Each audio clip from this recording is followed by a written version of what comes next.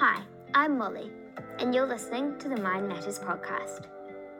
I have a thing called misophonia, which means I have a strong reaction to certain sounds. Not many people know what it is, and sometimes that makes it harder. My younger sister has OCD, and lots of people misunderstand what that means for her. That's why I've made this podcast, to help people learn more about some commonly misunderstood or little known disorders, so that we can all live life with a little more empathy. But with misophonia, it's invisible and it's so unknown that it's really hard to get somebody to understand what it is that you need and why.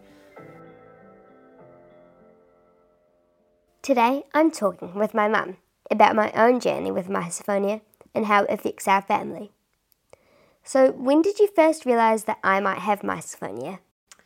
Well, you were about 9 years old and you just suddenly started reacting at the dinner table. So we used to sit around the dinner table like lots of families do, and it had never been a problem before. But then completely out of the blue, you started having these reactions like you'd maybe thump the table or stamp your feet and then often run off and burst into tears. And it was just so unexpected and so out of character because you're a pretty chilled kind of kid.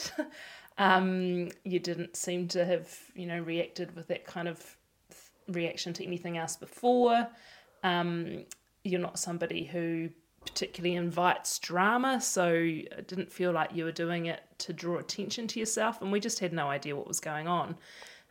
So I talked to my mum about it, as you do about various parenting things, and she actually went away and did a bit of research first, and she sent me an article about misophonia because she read it and thought maybe that's what's going on. So I did a bit more research into what misophonia is and realised that it sounded like exactly what was happening to you. Can you remember those early days and when it first started affecting you?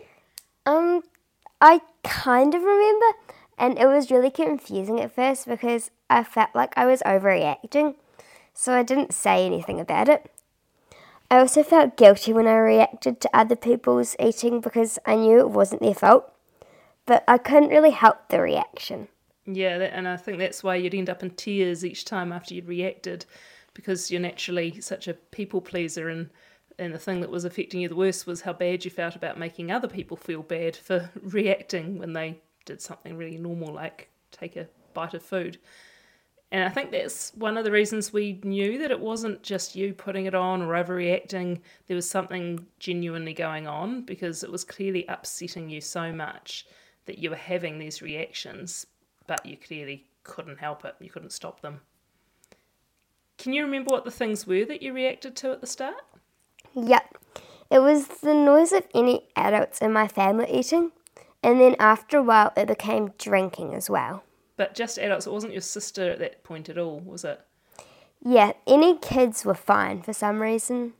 Yeah, I think we've been really lucky as a family that you don't tend to react to your sister so much. You do occasionally now, but usually you're okay at least just eating with her. So even though we can't sit down as a family at the dinner table anymore, at least you and your sister can eat together, and that means you're not kind of left all alone at every meal time or hiding down in your room. We can have you and Elsie eating, and then mum and dad might eat later or something like that.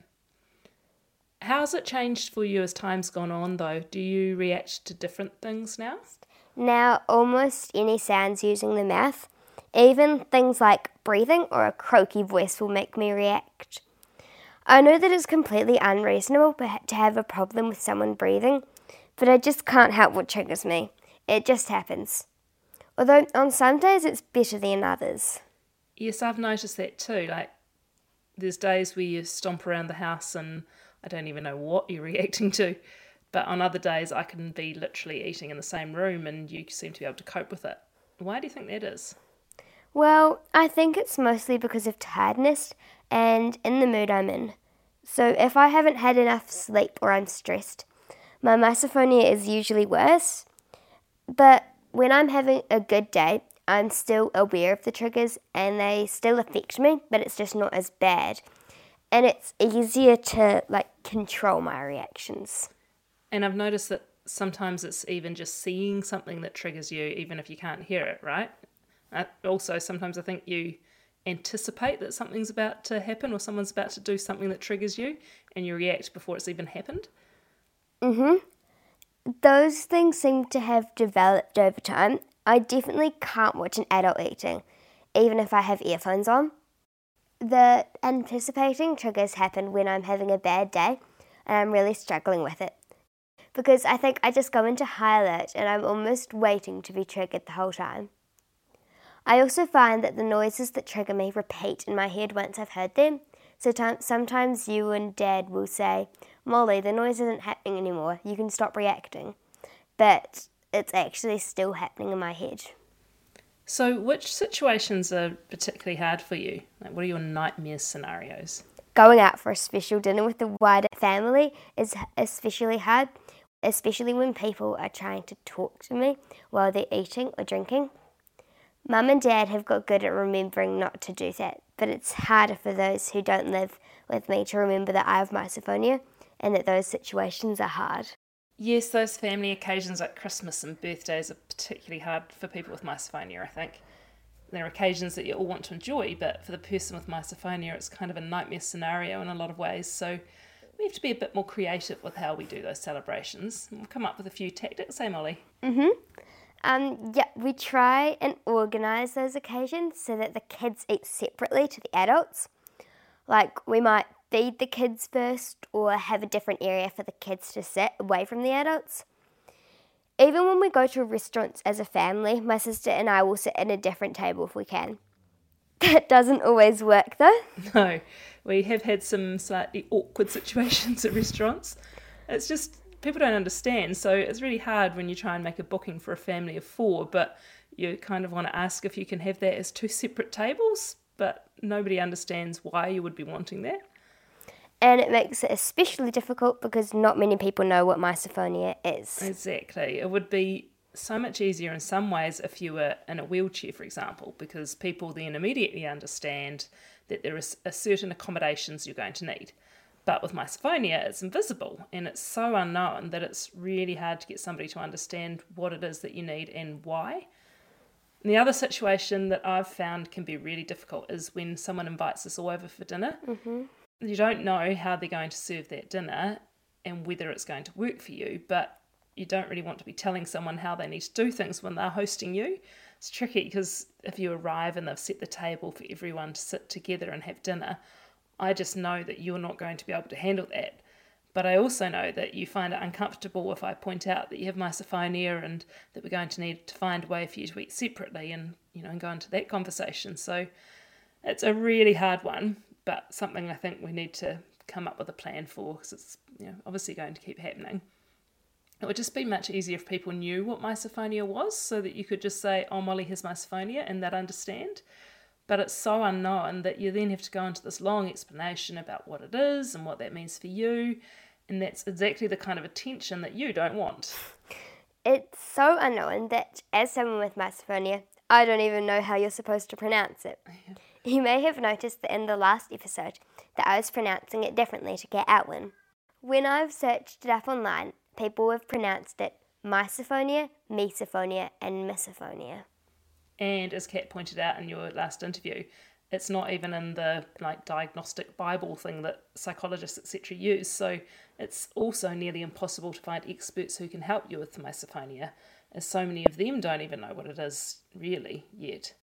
One of the things I've found helpful to understand it better is joining a Facebook group, which I found when we first worked out that you have misophonia. And I've read lots of stories from other families about how hard it can also be for some miso kids at school because they might react to things like other kids breathing and clicking pens or kids eating snacks, etc.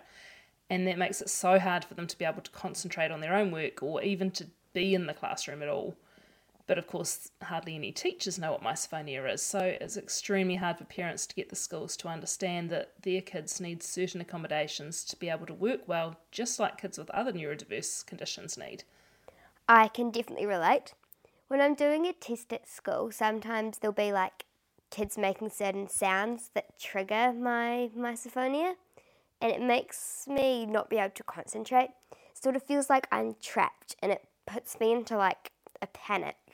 That's interesting. I didn't realise that, so that's something that we'll need to really think about heading into high school and how we're going to handle it, because you'll have important school exams coming up and there'll be ways to handle it, like maybe you need to get used to wearing headphones in those situations and get have the ability to wear your headphones in exams, or even sit in a separate room to do your exams or something like that. We'll have to work that out with your teachers. So what are some of the things that you have learnt to do to help you cope with your misophonia so far? I felt really relieved when you explained to me what misophonia is and that there are many people with it. I felt like that maybe I wasn't going crazy after all. And then it helped to understand what was happening in my brain, and that it's my fight or flight response that is, for some reason, overreacting to these sounds and telling my brain that I'm at risk, when clearly I'm not actually. You used to get me to talk to my misophonia and say something like, "Thank you for protecting me, but it's okay, I'm not at threat." And then you also got me to do breathing exercises to help calm down my brain. But because it didn't always feel like those things were immediately helping, I kind of stopped doing them because I felt like they took too long to work. But now I realise that I shouldn't have stopped because they take practice, and the more you do them, the more they help. So I'm going to try and get back to doing more of that. Other things that I found to help me are music, especially at mealtimes. Eating outside is sometimes better because you don't feel so trapped. And there was this one time when we had a win with the dinner out because we went to a teppanyaki restaurant for my sister's birthday. And I enjoyed the whole thing because I felt like I didn't even have misophonia, because I was completely distracted by watching the teppanyaki chef doing his tricks. Yes, I can remember that being the best dinner, and you even came up to me at one point and gave me a big hug and said you felt like you didn't even have misophonia for the first time in so long, which was so awesome to hear. It's even at the restaurant, even the way the seats were arranged in a semicircle around the chef, so you weren't having to look directly at any of the other people eating. You just had the chef in your sights, and then there's all the cooking noises, masking the eating noises. It's almost like teppanyaki restaurants were specifically designed for people with miso. What's the one thing that you wish people understood about misophonia, Molly? That it's not just not liking the sound of someone eating. It's an uncontrollable physical reaction. It's really frustrating when I try to explain to someone that I have misophonia, and they say that they have it as well because they don't like the sound of nails down a chalkboard or people eating with their mouth open, when those are sounds nobody likes, and that does not make it misophonia. Yeah, that's been a common theme in all of the interviews that you've done that I've listened to. I think it's human nature to naturally try and relate and find common ground, but we all need to be really careful not to minimise what someone else might be going through by saying that we have the same thing, unless we know that we really do. I'll tell you what is a real side effect of living with someone with misophonia though, and I'm sure if there are other people listening who have members of their family with misophonia, they'll relate to this. I found that I now can't help but be constantly alert to any sounds that might affect you, even when I'm not with you. So I sometimes have to remind myself that you're not in the room, I can eat that chip, or it's okay to relax and enjoy a dinner with friends when you're not there, because I think the urge to protect you from the sounds that hurt you is just always kind of at the front of my mind. Yeah, I'm really aware that even though I'm the one with misophonia, it does affect the whole family, and I feel bad about that. But you can't feel bad because we all understand, like, all of our brains are wired differently, and it's just like your sister needs some extra support sometimes with her OCD, and we're there for that, and we're also there to support you whenever you need it with your misophonia, even if we don't always necessarily get it quite right. Thanks so much, Mum. That was very helpful. Thanks, Molly, for opening up and being brave and sharing your story. Thank you. I hope you've enjoyed listening to our discussion. It has been very helpful for my mum and I hope it is for you too. I recommend that if you have a condition, whether it's misophonia, OCD, ADHD, or something else, to talk to someone you trust about it. I think opening up to somebody about what you are going through is a really important step, because understanding leads to empathy.